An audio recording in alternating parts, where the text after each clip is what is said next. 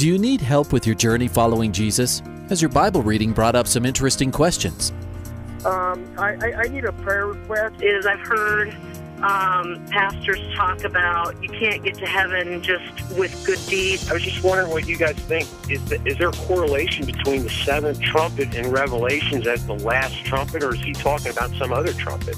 Finally, a place to get answers. We're ready to take your prayer request and answer your Bible questions. Call in at 303-690-3000. Let's join Calvary Live right now. Good afternoon. Welcome to Calvary Live. This is Pastor Nick Cady from Whitefields Community Church in Longmont, Colorado, and I'm here with you today taking your calls and texts live on the air. This is a show where you can call in with your questions about the Bible, things going on in your life, or if you have a prayer request and would like to be prayed for, along with lots of people listening over the air who can join in and say amen. We'd love to hear from you. You can call us or text us. The number to call is 303-690-3000. That's 303-690-3000. And the number to text is 720-336-0897. I want to say welcome to all of those of you listening today. First of all, I want to say hi to everybody listening on Grace FM in Colorado and southern Wyoming. We also want to say hello to everyone listening on our syndicated station. So we're syndicated now in two regions other than where we're located here in Colorado. So we're syndicated on the East Coast on Hope FM in Pennsylvania, New Jersey, and Maryland. And we are now also syndicated on Truth FM in Tennessee and parts of North Carolina and Kentucky. So welcome to all of you who are tuning in from different parts of the country and from right here in Colorado where we're based. And we want to say welcome. We're glad that you tuned in today. And we want to remind you that those of you listening on the East Coast and in the Tennessee area, you are hearing this program on a 1-week delay.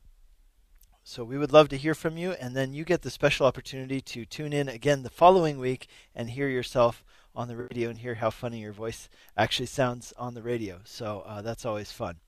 We want to give a big hello also to everybody who listens online. Either on the mobile app. There's a great Grace FM mobile app. If you don't have it, you should go to your mobile app store, whichever one you use, and download the Grace FM app, and you can tune in wherever you are over the internet, and it's a great way to keep up with Grace FM and listen to the programs. And you can also go on our website, gracefm.com, and you can listen online in your web browser. So however you're tuned in today and wherever you're from, we want to welcome you to the program. We're glad that you called. Again, the number to call is 303-690-3000. That's 303-690-3000. Also, the number to text is 720-336-0897. That's 720-336-0897. I'm the pastor of Whitefields Community Church, which is located in Longmont, Colorado. We're a church that loves Jesus and loves studying the Bible, and we love to study the Bible through books of the Bible, verse by verse. We're affiliated with Calvary Chapel, and you can find all the information about where we're at on our website at whitefieldschurch.com, and also on there you can listen to old teachings, past messages, and you can get all kinds of information about our church. It's just a great resource. Let's go to our text line real quick and see what kind of texts we've had come in. So we have one question. It's a pretty serious question that was texted in just now, and it says this. Hi, Pastor. Is finding out about your spouse's pornography addiction that has been hidden and lied about for years, is that biblical grounds for divorce? Is it in the same category as infidelity according to God? And if not, how can you tell if you've truly forgiven that person? Thank you. Well, that's a very heavy thing for sure. I think that some people, I think that depending on who you ask, you would probably get more than one answer. So I think there would be some people who would say, yeah, that is grounds for divorce. I'm going to land on the side of saying that I don't think that that's biblical grounds for divorce. I don't think that that is the same as having an affair with another person. I think that it is certainly not a victimless crime, though. I will say that. A lot of people have said that, pornography is a victimless crime because the person who views pornography is really only hurting themselves. But I think that that is a misnomer which has been proven false over the last several years, especially as more and more has come out about human trafficking. And I work with an organization, our church here, Whitefields in Longmont, we work with an organization based out of Budapest, Hungary, which I came to know about during my time over in Hungary. And they're called the Anonymous Ways Foundation. And what they do is they help women who are caught in human trafficking to escape human trafficking. It's actually an international organization based out of Vancouver, British Columbia. And they put out a lot of statistics and materials about the sex industry. And it's very, very terrible when you read about that. And just one thing that they put out recently was talking about how some of these people who are, in the industry, the pornography industry, there's been a ton of suicide recently of, I guess, high-profile people. This is what this article was saying. And they were saying that the reason was that these people feel this extreme sense of defilement, they feel an extreme sense of shame, and they don't know what to do. They feel this sense of hopelessness, that they're lost, and that there's no one that they can turn to for help. And there have been a lot of Christian ministries who have reached out to people in the pornography industry and in the prostitution industry, reaching out to them, and that's good. So I would just say it's not a victimless crime. There absolutely are victims on both sides. As you say, it sounds like you even are a victim of this, of your husband or your wife's, I'm not sure, your spouse's pornography addiction. And so it's certainly not a victimless crime. It's certainly a sin, and it's a terrible thing. But I will say this, I do think that there's a distinction between that and having a physical affair. So I would encourage you, and it sounds like you are seeking to forgive your spouse and wanting to do that. I would encourage you in that. Just yesterday I was teaching from Hebrews chapter 12, and this is what it says in Hebrews 12:15. It says, "See to it that no one fails to obtain the grace of God, and that no root of bitterness springs up and causes trouble, which can defile many." There's two things he says there, which they're both very interesting. One is that he says, "See to it that no one fails to obtain the grace of God," and secondly, "See to it that no root of bitterness springs up, causing trouble." So bitterness, I believe, is related to unforgiveness a lot of times. It's when you don't forgive someone and this kind of bitterness grows in your heart. And so he describes it as a root, and it's almost that he's picturing a weed. And I was just thinking about weeds, it's like if you just pluck off the top of them, they continue to grow. That's why when you pull out weeds in your yard, you have to get them out by the roots, and that's also a very difficult thing to do. But if you don't do it, eventually the weeds are going to spread. And so that's the picture it gives us of what bitterness is like in our hearts. It's like a weed which goes in, and you think about what weeds do. If you have a garden or if you're a farmer, weeds go in, they take root, and then they begin stealing the nutrients and sucking up the nutrients from the good plants that you want to grow. And they cause those good plants to become weaker as the weed gets stronger. So they're just robbing nutrients. And I think that's a picture of what bitterness does in our lives. It takes root and it robs us of those good nutrients that we need. That robs our time, it robs our energy, it robs our spirituality.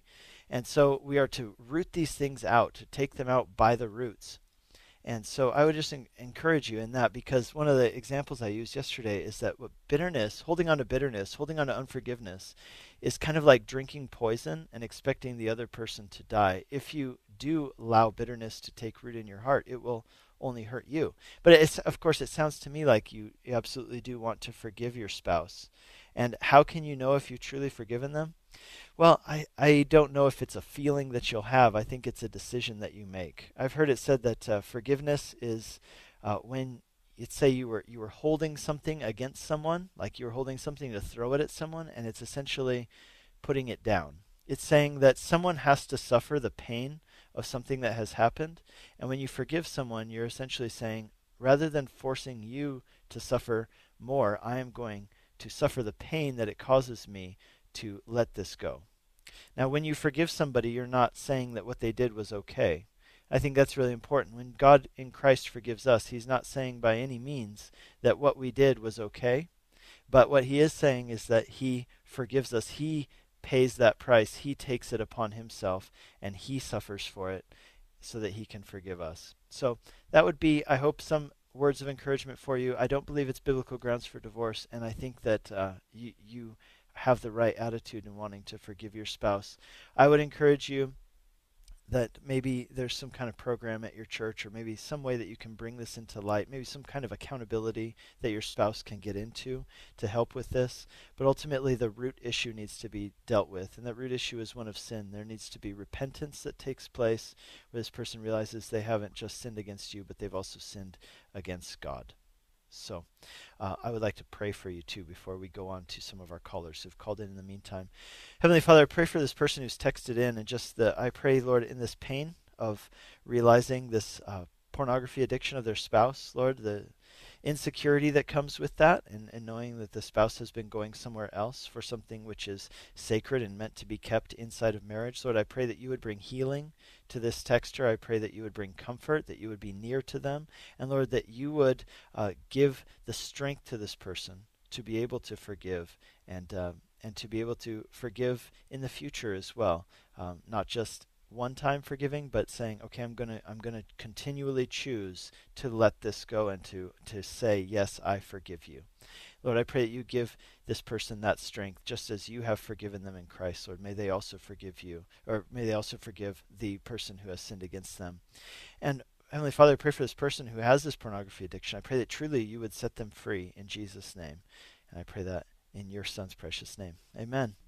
You're listening to Calvary Live. This is Pastor Nick Cady from Whitefields Community Church in Longmont, Colorado, taking your calls and texts on the air today.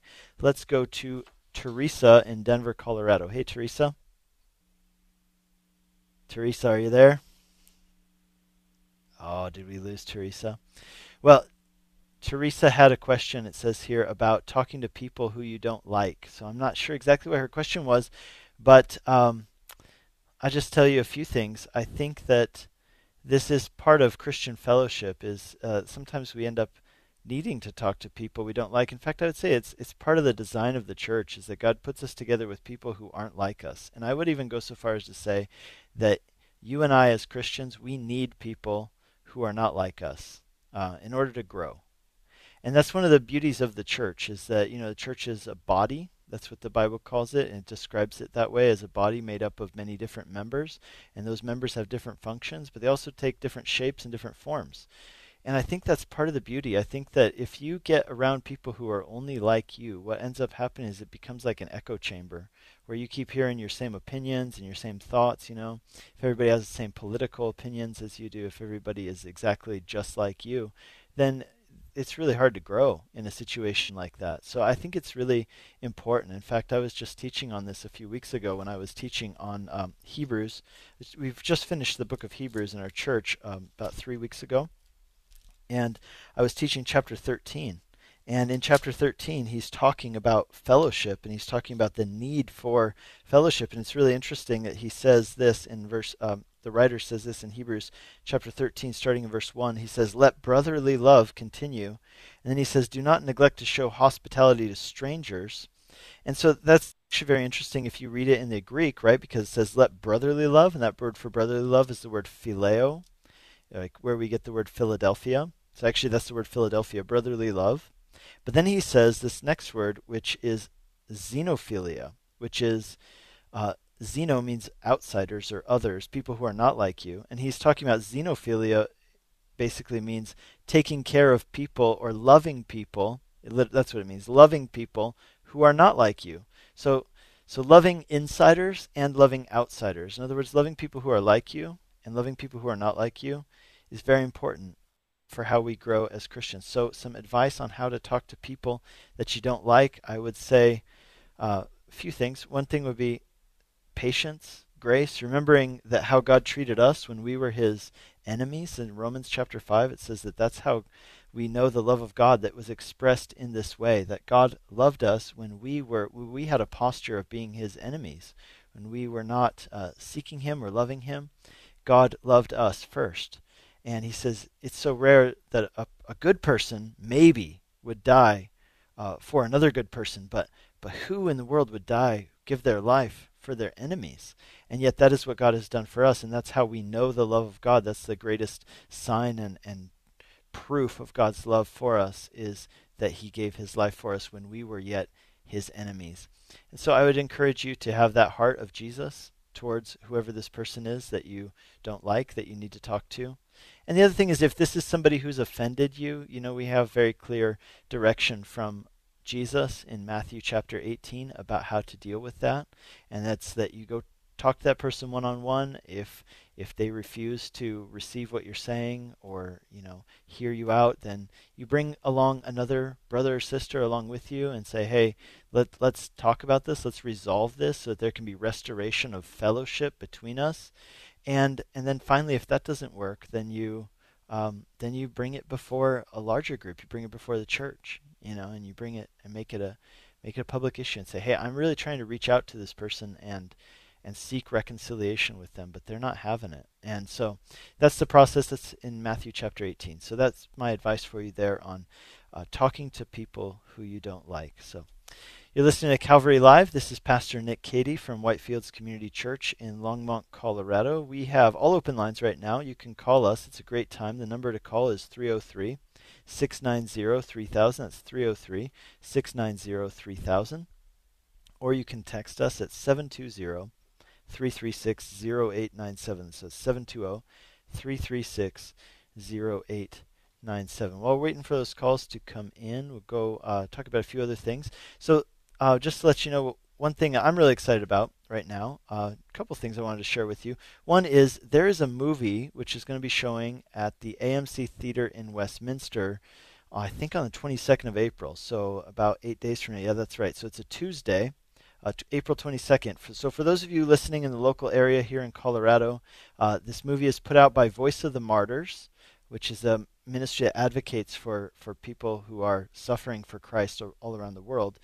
And it's a movie about their founder, whose name is Richard Wurmbrand. He was a pastor in Romania, and he was persecuted during the communist period, but God used him in a great way to not only start this ministry, but also to be active in helping to see change come about in Romania after communism. So this movie is called Tortured for Christ, and it's the story of Richard Wurmbrand, and it's going to be showing at the AMC Theater in Westminster. And what I heard from them today, because we're taking a group from our church, but I heard from them today that they need about 30 more people to buy tickets so that they can be able to show this movie. So they need to be able to sell the tickets in order to have this spot at the movie theater. So if you're interested in that, do check that out. Just Google Voice of the Martyrs, Tortured for Christ in Westminster, Colorado at the AMC Theater, and maybe that's something that you or a group from your church could be involved in. And another thing I was just going to tell you about, those of you in the Longmont area, we've been doing something that I'm really excited about these past couple weeks at Whitefields, and that is that we started a sermon series called The Trouble Is. And so I had mentioned this on the radio a couple weeks now in a row. So we just finished yesterday our second installment, so 2 out of 6. So we're doing 6 things, and we did a poll online. We had everybody we know share it with everybody they know, and so we got it out to quite a lot of people, and we got a lot of response. And the question was, what are the biggest things that are hurdles or barriers for people in our society in coming to faith? And so we got a ton of responses, and we've just been kind of going through. So we divided them up into 6 big categories, and we are addressing those. And I think it's really exciting for me to just be in a dialogue with people in our church. People have been inviting their friends, and they've been sharing the messages online. It's just been really exciting. And so maybe there's some of these topics that touch with some of you who are listening, and maybe you'd love to talk about them. I'd love to hear from you. So first week we did the Bible. Can you really trust it? Hasn't it been changed? I mean, what about the extra books that didn't make it in? Those kind of things. And then the other topic we talked about this past week was actually the one which we found to be the most responses. So 76% of people in our poll said that the reason why they or other people they know struggle with embracing Christianity is that Christians are hypocrites. And so we talked about that, which is really interesting because it's not an evidential issue, right? You can't prove or disprove Christianity based on that. But the way that people think is, hey, if Christianity produces these kinds of people, right? Hypocrites or abusive people or people who do things like the Crusades or bombing abortion clinics, well then there must be something fundamentally wrong with Christianity if it produces these kinds of people. So therefore I don't want anything to do with it. Or maybe, here's another really interesting statistic that I found, was that 35% roughly of the population of the United States today at some point in their life in the past, maybe in childhood or growing up, were involved in a church. So these are de-churched, disassociated people, disaffected people who had some affiliation with church, and now they don't, and for whatever reason. And a lot of times the reason is because of hypocrisy, because they were hurt by other Christians, or they saw things that just didn't line up. They said, how can these people call themselves followers of Jesus if they act like this? And so Christian hypocrisy and bad behavior is a really big deal, and I think as Christians we need to address that. So we're going to go to our callers, and if any of you would love to talk about the topic, like I said, I just got done preaching about it yesterday, and I'd love to talk more with you about that topic. But in the meantime, let's go to Dolores in Aurora, Colorado. Hi, Dolores. Hi. Hey, what's up? How are you? I'm doing great. What's going on? Good. Well, I feel like I guess I got some characteristics of Gideon. Okay. Trying to share my faith. I want to do it. It's in me, and it comes out. Like I just left a coffee shop, and I'm always observing people, and I'm like, I want to do it because that's what's in me. And then I went to share my faith, and I started stuttering, and just got nervous, and I'm just wondering, why is that? Yeah, I mean, I don't know what it is in your case, but I think that these are, so I think, okay, on the one hand, there's a spiritual aspect, right? That these are the words of life, these are the words of truth, not to mention the fact that we have an enemy who doesn't want that to happen, and we'll try and hinder that, but I think there's also just the fact that you're talking about really big things.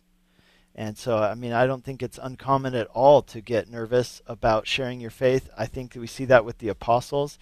It's one of my favorite places in the book of Acts, Acts chapter 4. It says that they get told by the authorities to stop preaching in the name of Jesus, and they say, hey, look, if it comes down to obeying you or obeying God, we're going to have to choose God, sorry. But then I love that at the end of the chapter, it says, starting in verse 23, so Acts chapter 4, 23, it says that they went together and they read the scriptures together. So they got together, all these disciples. They read the scriptures together, and they said, man, why do the Gentiles rage and the people plot in vain? The kings of the earth set themselves, and the rulers who gather together against the Lord and his anointed. In other words, why is there so much opposition to this message? Well, God said there would be, so we shouldn't be surprised. But then I love what they say.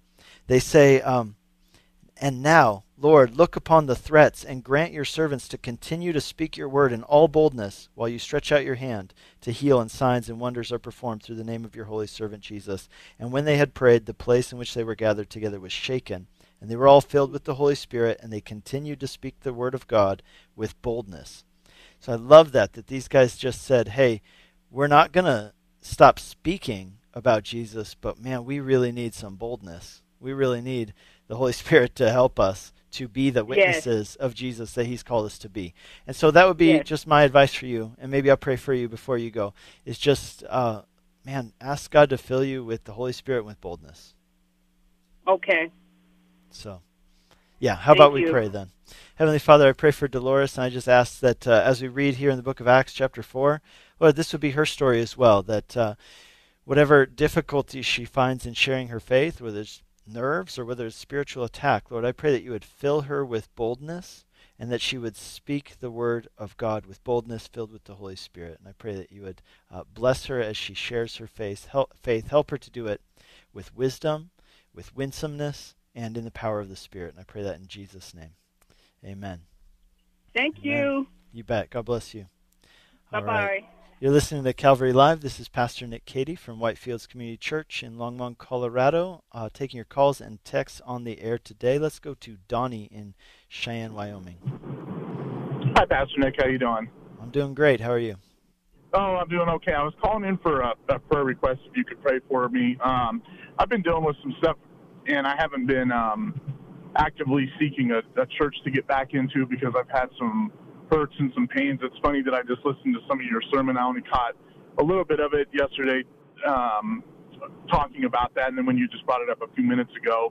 But I definitely have gotten to a point in my walk with the Lord that it seems like I am literally picking churches apart, and I'm trying to not do that. And I realize that you don't go to church for man, you go to church to be obedient, to learn, to have fellowship, to grow. And I've just been really struggling because the churches that I was in for a long period of time really were dogmatic in their viewpoints about, you've lost your first love, you've left your first love, you don't have any gifts or fruits of the Spirit, you're backsliding, you're going to lose it all, you're going to walk away from Christ. Mm-hmm. But what they don't see and what a lot of these people don't know is that I still pray, I still repent, I still have that belief. That's never gone away. But because of the hurts, because of the things that I've had, you can't just take and, snap your fingers or take a magic wand and have that disappear realistically. I mean, it's, for me personally, it's something that's very genuinely hurtful deep down inside. There's times that I have to literally learn to control my mouth, not to just want to call people out for stuff. And then also remember, too, at the same time that I need to show grace and mercy as well that I haven't been shown.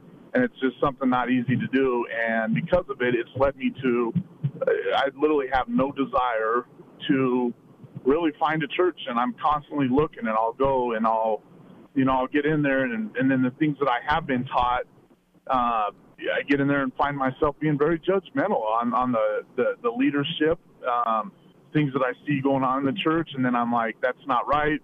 So I'm having to unlearn a lot of things because of the type of denomination of church that I was at prior to this was just so dogmatic that it's just second nature to me. And I know that it's not right, and I know that I've had to go to a handful of people and just say, hey, I'm sorry, and but it has. It's really starting to get to the point where I just really don't even want to be around the church. And I know that there's not going to be a perfect church. I know there's hypocrisy. I know that I myself am a sinner, and I'm going to be a sinner until I'm called home. And I know that I'm forgiven for that. But boy, when you're looking for a church, when you're looking for, what you haven't had for a long time, it becomes so hurtful that it's taken me out, and it scares me to now think of listening to those verses and those sermons that I've been, heard for so long, for so many times over and over again about a loss of salvation. You're going to abandon your first love. So you're turning your back. That's a rejection. That's this. Yeah. And it's, so I need a lot of prayer for that and for some peace too, because it's a struggle. Okay, yeah, man. Well, Donnie, hey, we're going to go to break in about 1 minute. Okay. And maybe you just hang on with me through the break if you don't mind holding for 2 minutes. Yeah. Because then I pray for you. But I think this is a really important thing to address because, I just mentioned that statistic. I don't know if you were on hold when I said it or not, but I mentioned that 35% of the U.S. population at one point was associated with a church and now is not. And that's 1 in 3 people. That's a lot. Yep. And a lot of the reason is because they have hurts similar to your own. And, one of the way I kind of opened the sermon yesterday at my church was I said, hey, I've been a pastor now for 13 years, a lead pastor, and I've experienced a lot of those things myself. Been stabbed in the back, been stabbed in the front, but I haven't given up on Jesus, and I haven't given up on the church either, because that's the other thing that people do is they'll commonly give up on the church, but I don't think that's the right answer. So, hey, we're going to go to break right now, but stick with me, and we'll talk again on the other side. We'll be right back. You're listening to Calvary Live.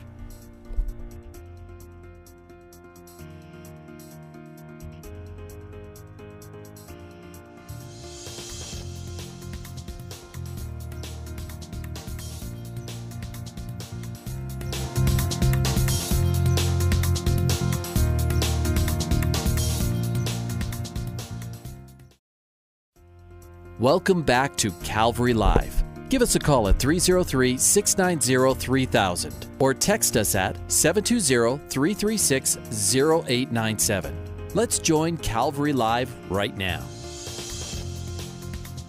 Welcome back to Calvary Live. This is Pastor Nick Cady from Whitefields Community Church in Longmont, Colorado, taking your calls and texts live on the air. I think we've got one open line right now. The call is 303-690-3000. That's 303-690-3000. We're going to go back to Donnie from Cheyenne, Wyoming. We were just talking before the break. Hey, Donnie, you still there? Yep, I'm still here, Pastor. Okay.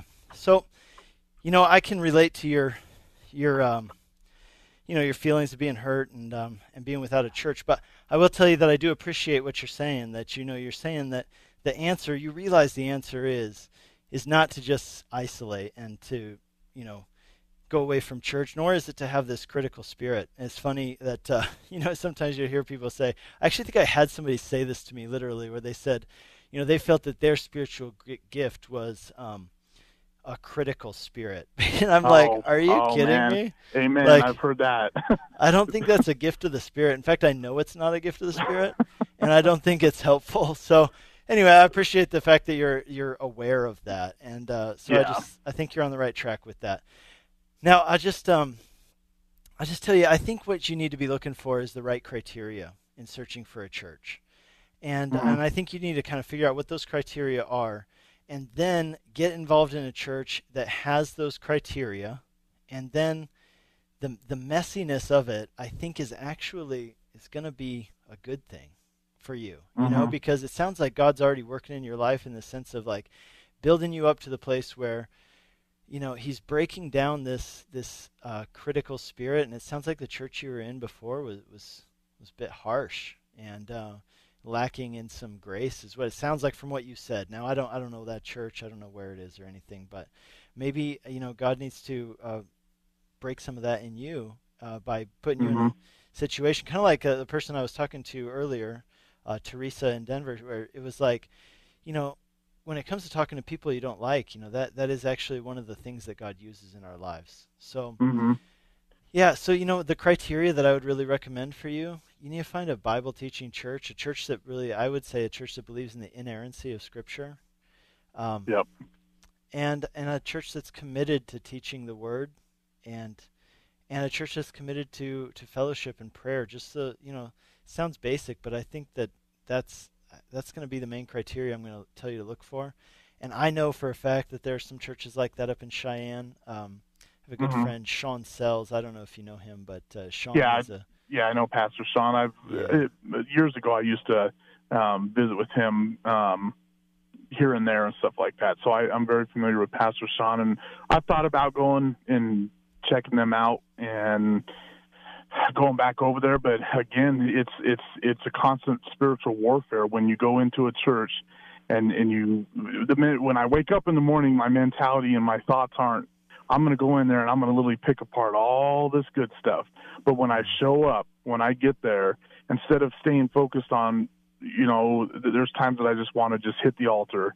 I just want to get on my knees. I need to let out a cry. I need to, ask for forgiveness. I need to, whatever I need to do. But I find myself sitting there thinking like, oh man, and this isn't in saying anything with Pastor Sean or any particular church, but this is just a behavioral pattern that I've noticed. I'll sit there and I'll be like, oh man, I come to this church, which I believe preaches more of what I agree with doctrinal stances, but then they're very liberal in these areas, and that kind of scares me. Or I come to this church that's very dogmatic and very legalistic, but the way that they do praise and worship, I agree, and they operate in the gifts of the Spirit, I agree with that.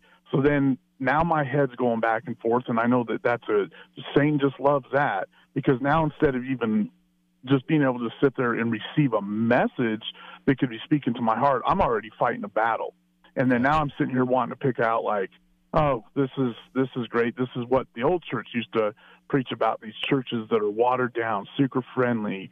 Let's just get them in the church, and I got all this stuff going on. So the how to get to that point, to me, I know it's just going to take a lot of prayer, and I'm going to have to be honest, I'm just going to have to pull up my big boy shorts, and I'm just going to have to just get in there and just keep going, be consistent. But it is. It's very difficult when I'm sitting there and I hear something and I'm like, wait a minute here, that doesn't make any sense. And immediately I'm also somebody that's very responsive. I'm very I want to know what's going on with this now, and I become impatient. Or did they just say what I thought? Did they just say drinking was okay? Did they just say that? I think you know where I'm going with that. Yeah. But, well, let me pray for you. because we have some other callers I want to get to. But hey, I do appreciate your heart in this, and I just want to pray for you that. Yeah, thanks. And I really do think that it's going to come down to figure out what is the criteria that is very important to you, and in my opinion, that should be a church that views the inerrancy of Scripture. And then, man, yeah, I think you're right about the things you say. It's going to come down to you making a decision and then going there and then rolling with it and being part of a fellowship that may be imperfect. And I actually think that will be good for you. So let me pray for you. Amen. And anyone else who's struggling with the same stuff. So Heavenly Father, we pray for Donnie. We pray for other people out there who are saying, they're really struggling with finding a church, and maybe they're struggling with having a judgmental spirit, even though they know that's wrong. Lord, I pray for Donnie, Lord, that you would help him to find the right church for him, but that when he goes there, that he would be a blessing and that he would be an encouragement. Yeah. And Lord, that he would sense the spiritual warfare that's happening in his own heart. And that, Lord, that he would stand against it with the armor of your Spirit. So, Lord, I pray that you would bless him, lead him to the right place, and give him that gracious, loving spirit that he desires to have. And I pray that in Jesus' name. Amen. Thanks, Amen. Donnie. Thank you, Pastor. God bless you. All right, you're listening to Calvary Live. This is Pastor Nick Cady from Whitefields Community Church in Longmont, Colorado. Let's go to Randy on line 3. Hey, Randy, how are you doing? Hey, Nick, this is Randy from East Tennessee. Hey, Randy. You are my first caller from East Tennessee, so welcome. Yes. I heard a couple of weeks ago that I listened to Truth FM, and nobody had called from that station. So I took the opportunity today when the lines were empty. Awesome.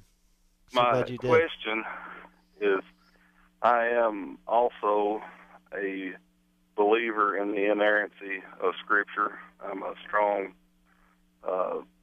Bible proponent. I will preface the question by telling you that I use and believe that the 1611 King James Version is our better version, and that's where I've taught from for years, and that's the Bible version that our church uses.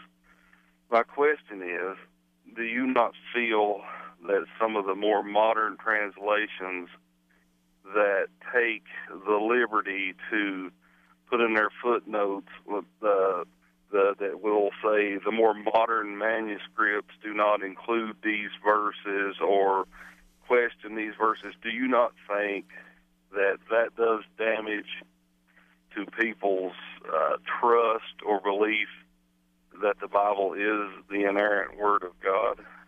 Yeah, that's a great question. I actually, and maybe you heard me say this a little earlier, I taught on this subject 2 Sundays ago when I was talking about the trouble is, our series, I talked about the Bible. And the trouble is, and I talked about this very issue. I talked about the manuscript issue.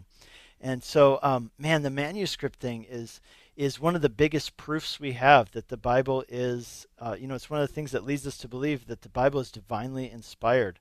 And so, to give you some examples, for example, we have 5,800 ancient manuscripts of the New Testament. That's a lot, and especially if you compare that with like the next closest thing, which would be Homer's Odyssey and Iliad from a similar period. And compare that, 5,800 New Testament manuscripts compared to 200 manuscripts of the next best thing, which is Homer's Odyssey and Iliad. I mean, it's not even close. And what we can see is when we compare those 5,800 manuscripts is that there are very little differences. So here's the statistic. There are 99.4% of all the material between those 5,800 documents is identical, which means that 0.6% is different. And that that's what we call textual variance. Now people say, oh, well, 0.6%, I mean, that's not much, but that's still something, right? Yeah, well, it's actually really not much at all. Here's what that means. A textual variant is any time in which a scholar, let's say, was transcribing. And what they would do is one scholar would transcribe. They were called the scribes. They're talked about in the New Testament. And then 2 guys would stand over his shoulders, one on each shoulder, and they would watch and make sure that he didn't make a single mistake. And if he made one mistake, what they would do is they would cross it out, and all 3 of them would have to initial in the margin. And every time that happened, So again, that's not an error. That's a corrected error, like when you write something wrong on a check and then you fix it. And that's included in that 0.6%. Sometimes it's a comma. Sometimes it's that one manuscript says Jesus, another manuscript says Lord Jesus. So it's things like this. None of them change our theology. Now, and here's what it comes down to, though. And here's to your question. There are 10 to 12 disputed passages in the New Testament, and they're not very many. But here's the thing, and I actually think kind of the opposite of what you're suggesting here. I think the fact that we are honest about them, that we are upfront with them, gives us legitimacy as Christians. Because I was preaching on this subject just 2 weeks ago. We had some people, we invited a lot of people to listen to this message, and some people came in, and I'm able to tell them, hey, look, there are some disputed passages. There are some that are in there's some that are in later documents, but not in the earliest documents. And we don't hide that. We don't try and keep it a secret. We're just super upfront about it. Like, hey, these passages are not in some of the manuscripts, and we don't know why. We have a theory as to why some are in later manuscripts and not in others. And so I will say one thing to your point. You had said that some of the later manuscripts don't contain certain things. Actually, just the opposite. It's the earliest manuscripts which don't contain some of the things which the later manuscripts contain. So one of the examples is John chapter 8, verses 1 through 11, which happens to be the very passage I spoke on yesterday when I was teaching on the topic of hypocrisy. Anyway, it's the story of the woman caught in adultery. Okay, so that passage is not found in the earliest manuscripts. It's found in some later it's found in majority manuscripts. So when you're talking about the King James, remember that the King James is using the received text, and the received text is the majority documents, so the later documents, whereas, so for example, other translations, like for example the ESV, also a very good translation, or the NASB, very, very literal translation, and one that I really like, is using the earliest documents, and then where there are differences, like there, or say like in Ephesians 2, there's just an extra couple words that are added in Ephesians chapter 2, verse 1, and it's notated in the bottom that says, hey, these things are found in later documents, but not in the earliest one. So again, what the main theory behind that as to how these other things got added in later is that they were added in as commentary, or they were added in as stories which people said, hey, this story should have been included, and it wasn't, and so they included it. But I think so that's the long and short of it, is I think that actually is more, gives us more legitimacy to acknowledge. But again, there's 10 to 12 total of these textual variants that are significant, and not a single one of them affects our theology. So again, I don't think it lends itself towards not believing in the Bible. I think just the opposite. It lends itself towards the fact that 99.4% of all the 5,800 manuscripts are identical. I mean, that's nothing short of miraculous. I mean, that is divinely inspired. So yes, and I would absolutely agree. It's not that I distrust the inerrancy of Scripture, but when you get to some of the more modern translations that lean heavily on, I don't know whether the pronunciation is Nestle or Nestle and Ayland, some of that seems a little more questionable. Yeah, and I agree with that. So for example, there's a big difference between so when I studied Greek and I studied this translation stuff when I was in seminary, my first seminary degree, I had to study this stuff, and it was really eye-opening for me to see stuff like the Message, for example. So for me, I wouldn't even say that the Message, it's not a translation. Some people will call it the Message translation. That is not a translation. It is a commentary.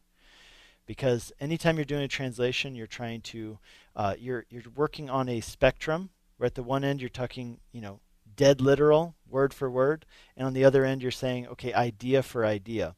And any translation, no matter even if you're an interpreter, sometimes I actually work as an interpreter here in Longmont, and anytime you translate or interpret, you are going to be falling somewhere on that spectrum.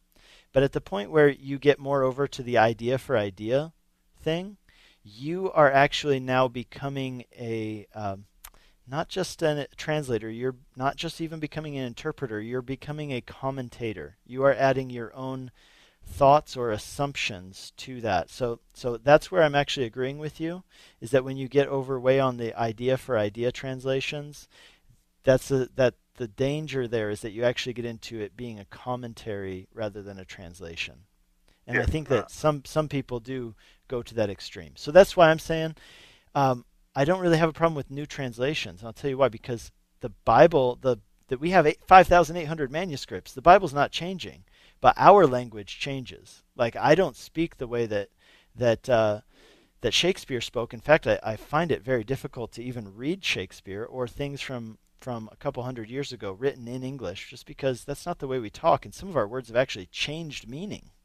Like the word in the Old King James, the word awful, which now we use the word awesome, and awful means bad. But in the way it was used in the King James Version, awful actually was supposed to mean really, really good. So that's confusing.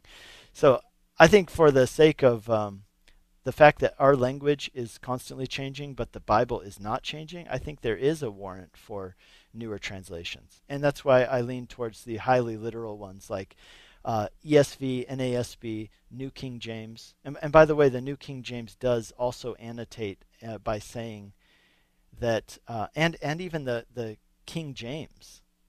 If you buy a King James translation today, you'll see the words are italicized, and those words that are italicized are not found in the earliest documents. Right.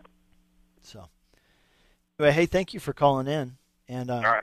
I appreciate you defending inerrancy because it's very important. So, All right. God Thank bless you very you. much. All right.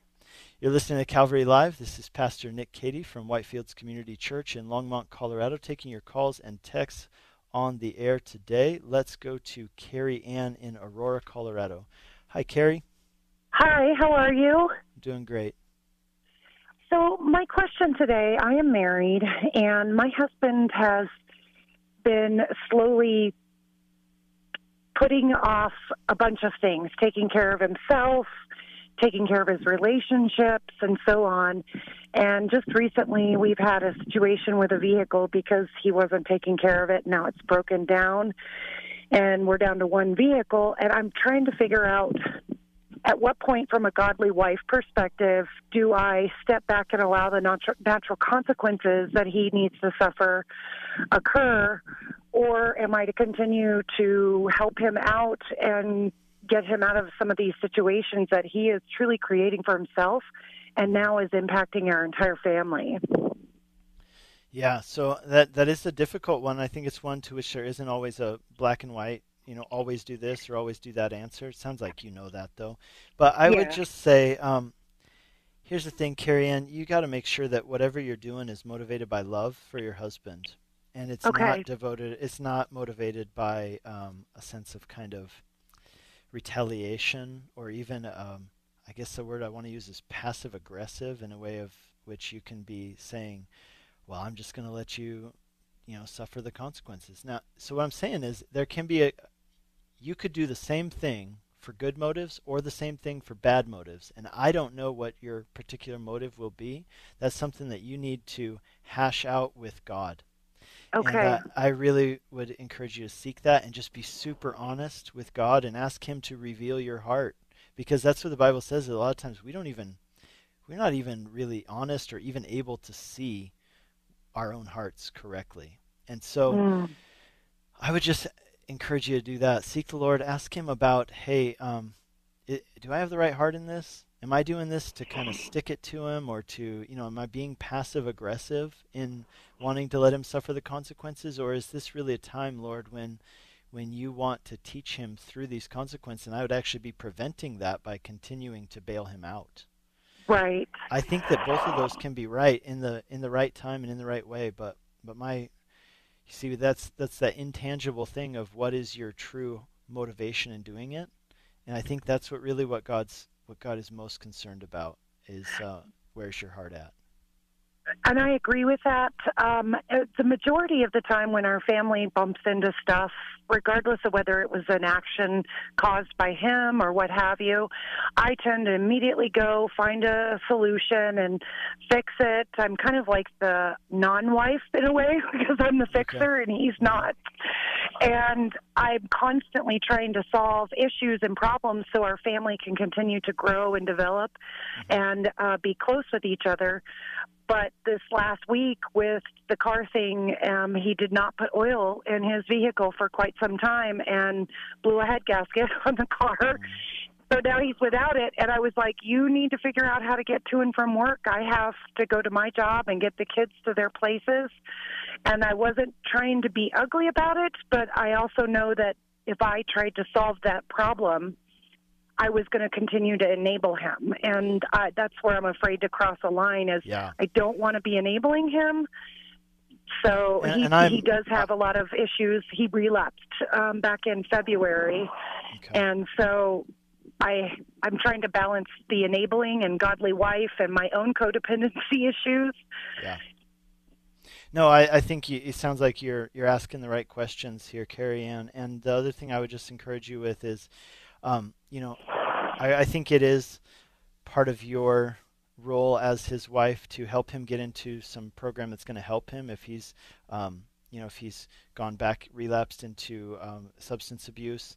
And so I would encourage you to help him get into something that can help him with that. But also, you have to be moving him towards responsibility and that without doing it in a way that's bitter and resentful or trying to get back at him. So definitely, again, he's in a Celebrate Recovery program. He just started at our church. So glad to hear that. That's awesome. Let me pray for you, and then I'm going to let you go. So Heavenly Father, pray for Carrie Ann and her husband. We pray for her husband, Lord, that you would set him free from addiction. And Lord, that you had set him free. That we know that's your desire. That, as you said to the people of Israel, your goal was to set them free so that they might serve you. And we pray that that would be the case in his life.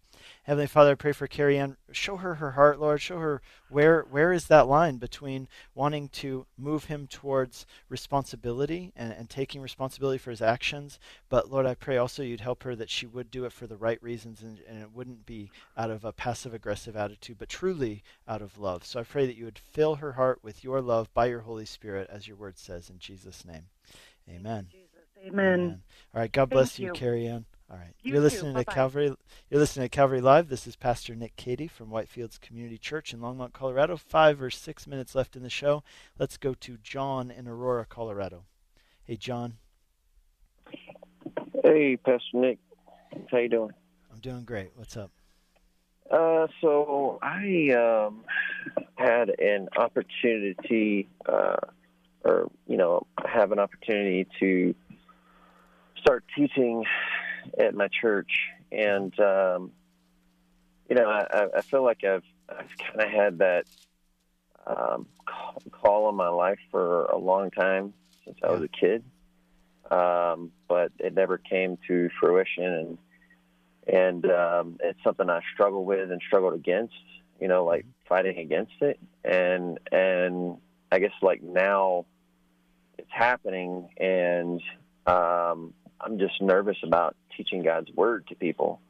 Can I ask you real quick why you were nervous about it? Just because... Oh, not so much nervous, but why did you resist it? Maybe it's kind of like a Moses kind of thing. Like I kind of felt like I knew that God was calling me to that, but at the same time, like, I felt like it was, maybe at the same time, like a pride thing, like I don't know, like if I would it for have been the wrong reasons. Is that what you mean? Right. Before I felt that way. Now I'm like, that's kind of funny. I'm exactly the opposite now, where I don't even feel like I'm worthy, but more so now I'm like, obviously I'm not worthy, to do anything for the Lord. Obviously, He chooses the purpose for His vessels, but now it's more like I'm afraid because I know that those who teach God's word to people, to others, the truth is that we're held with a stricter judgment. And okay. So here's what I would tell you. I love a few verses that I'll give to you, which I think are really encouraging to me. I think about Paul the Apostle, and he gets to this point where he says, "Woe to me if I don't preach the gospel." Like, he knows that this is his calling, this is what God's called him to do, and he says, "Woe to me if I don't do it." The other one I love is in Jeremiah chapter 20, where Jeremiah says, man, it's like, God, I've told myself I'm not going to speak your word because every time I do, I get derision from other people, but I can't stop. It's like fire in my bones, and I have to let it out. And man, I want you to get to that place, John, where you're like, man, I have to do this. And it sounds like other people see that calling in your life, and that's good. I would encourage you to do it with so much humility. I'll tell you that the people are much more receptive to the word from you if you do it from a place of humility, not a place of self-deprecation, but a place of humility that says, hey, it's not about me, it's about the word, it's about Jesus, let's talk about him. And so I would encourage you to do that. I encourage you to look at 1 Timothy, and yeah, I just encourage you. It sounds like you know this stuff, right? Like, so it's a good thing. Those who desire to teach, they desire a good thing. A teaching elder is worthy of double honor, but they're also held to a higher standard. And so let me pray for you, and then I got one more caller I'm going to try and get before the end of the show. So Heavenly Father, I pray for John, and I thank you, Lord, for just that he has the opportunity to share your word. Lord, may there be more people that you call who are shepherds after your heart, who preach your word in truth and with humility and honesty, and as your word says, Lord, and just do it in the power of the Holy Spirit. I pray for John. Thank you for this opportunity he has to preach your word. I pray, Lord, that you would use him in a really great and powerful way. And Lord, that you would help him work through some of these pride issues, and that really he would understand that this is a high and holy calling, and something that cannot be taken lightly, but yet it is a wonderful thing to do. I pray for anybody else listening who has the opportunity to teach and preach your word, Lord, that we would always make it about you, that we'd never make it about us or our glory, but Lord, that we would do it with so much joy, because, man, it's the word of life. It's the word of truth, and we're just so excited that we get to be those who get to speak it and proclaim it in big settings and little settings and one-on-one. So, Lord, please bless John in that calling. We pray that in Jesus' name. Amen. Amen. Pastor Nick. All right. God bless you. You too. Thank you. All right. You've been listening to Calvary Live. We are now at the last minute of our show, so I am going to just close this out here by saying thank you for tuning in. You know, you can tune in every day, 4 to 5 p.m. Mountain Time, or wherever the local time is that the show airs on your station, wherever you're listening from. And I will be back with you on Wednesday and Thursday this week. I'm excited to get to do a few extra days. God bless you. Again, my name is Pastor Nick Cady, and I will see you next time. God bless you.